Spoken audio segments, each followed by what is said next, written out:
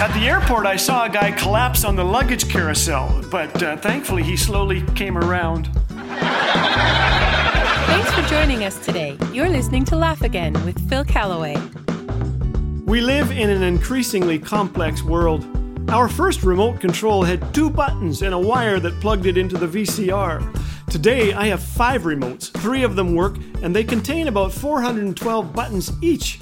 I don't know what to do with more than 12 of those buttons. My tech-savvy son-in-law explained it to me. Now, before you watch TV, he said, you push the red button on the gray remote. Easy peasy.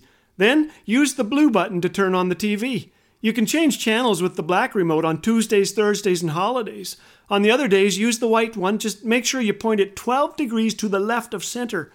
To reset everything, it's the orange square on the skinny remote, but don't touch the octagonal one.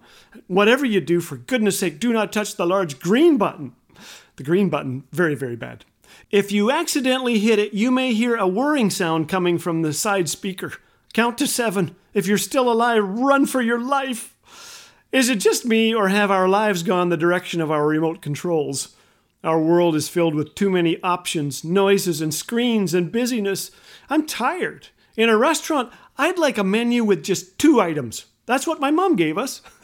Well, we can't turn back the clock, can we? But we can simplify our lives. And remember, simplicity is far from simple-mindedness.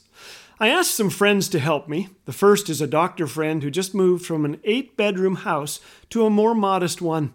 His car is 10 years old and his hobby is keeping it running. He says nobody wants to steal it, and I'm able to give more than ever to those who need it. I don't gauge riches by the abundance of my possessions anymore, but by the fewness of my wants. Wow. Chocolate has helped my stress level, says Kim Moore. Everything looks better after dessert. Not only should we be fed up, we should be prayed up, she says. Pray that 6 months from now we would be walking in grace and forgiveness, following Christ.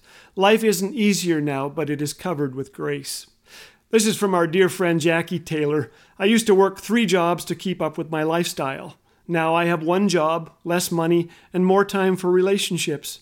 I'm not so driven to work to get more money or things. My focus is more on life and living it to its fullest. Though my life as president of a large publishing house is busy, says my friend Bob Hawkins Jr., I find that the very thing I don't have time for is that which relieves the greatest stress. I love to run early in the morning with a group of guys. We all run at various speeds and for different reasons, but we all have better health, thinner bodies, and less stress. Physical exercise relaxes me, makes me happier, healthier, and kinder towards others. Finally, this is from King David, whom I have never met or run with, but I'm a fan. Psalm 131 says, I don't concern myself with matters too great or too awesome for me to grasp. Instead, I have calmed and quieted myself like a weaned child who no longer cries for its mother's milk. Yes, like a weaned child is my soul within me. Put your hope in the Lord, now and always. Where is our hope today? In the stuff of earth, or the one who made it all? This makes all the difference in a world that seems to be spiraling out of control. Come to me, Jesus tells us, and I will give you rest. If we search for rest in any other place, it seems to me that we're asking for trouble. And speaking of trouble, I have done the unthinkable recently. I know you'll be surprised, but I could not help myself. I touched the large green button.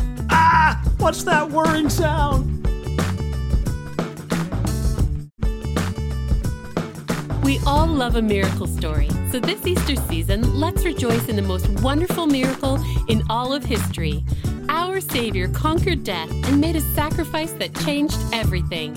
Because He is risen, we can enjoy an intimate relationship with God that will last forever. Isn't that a cause for celebration? Happy Easter! And remember, you can support this ministry of hope and joy at laughagain.us. Laugh Again, truth bringing laughter to life.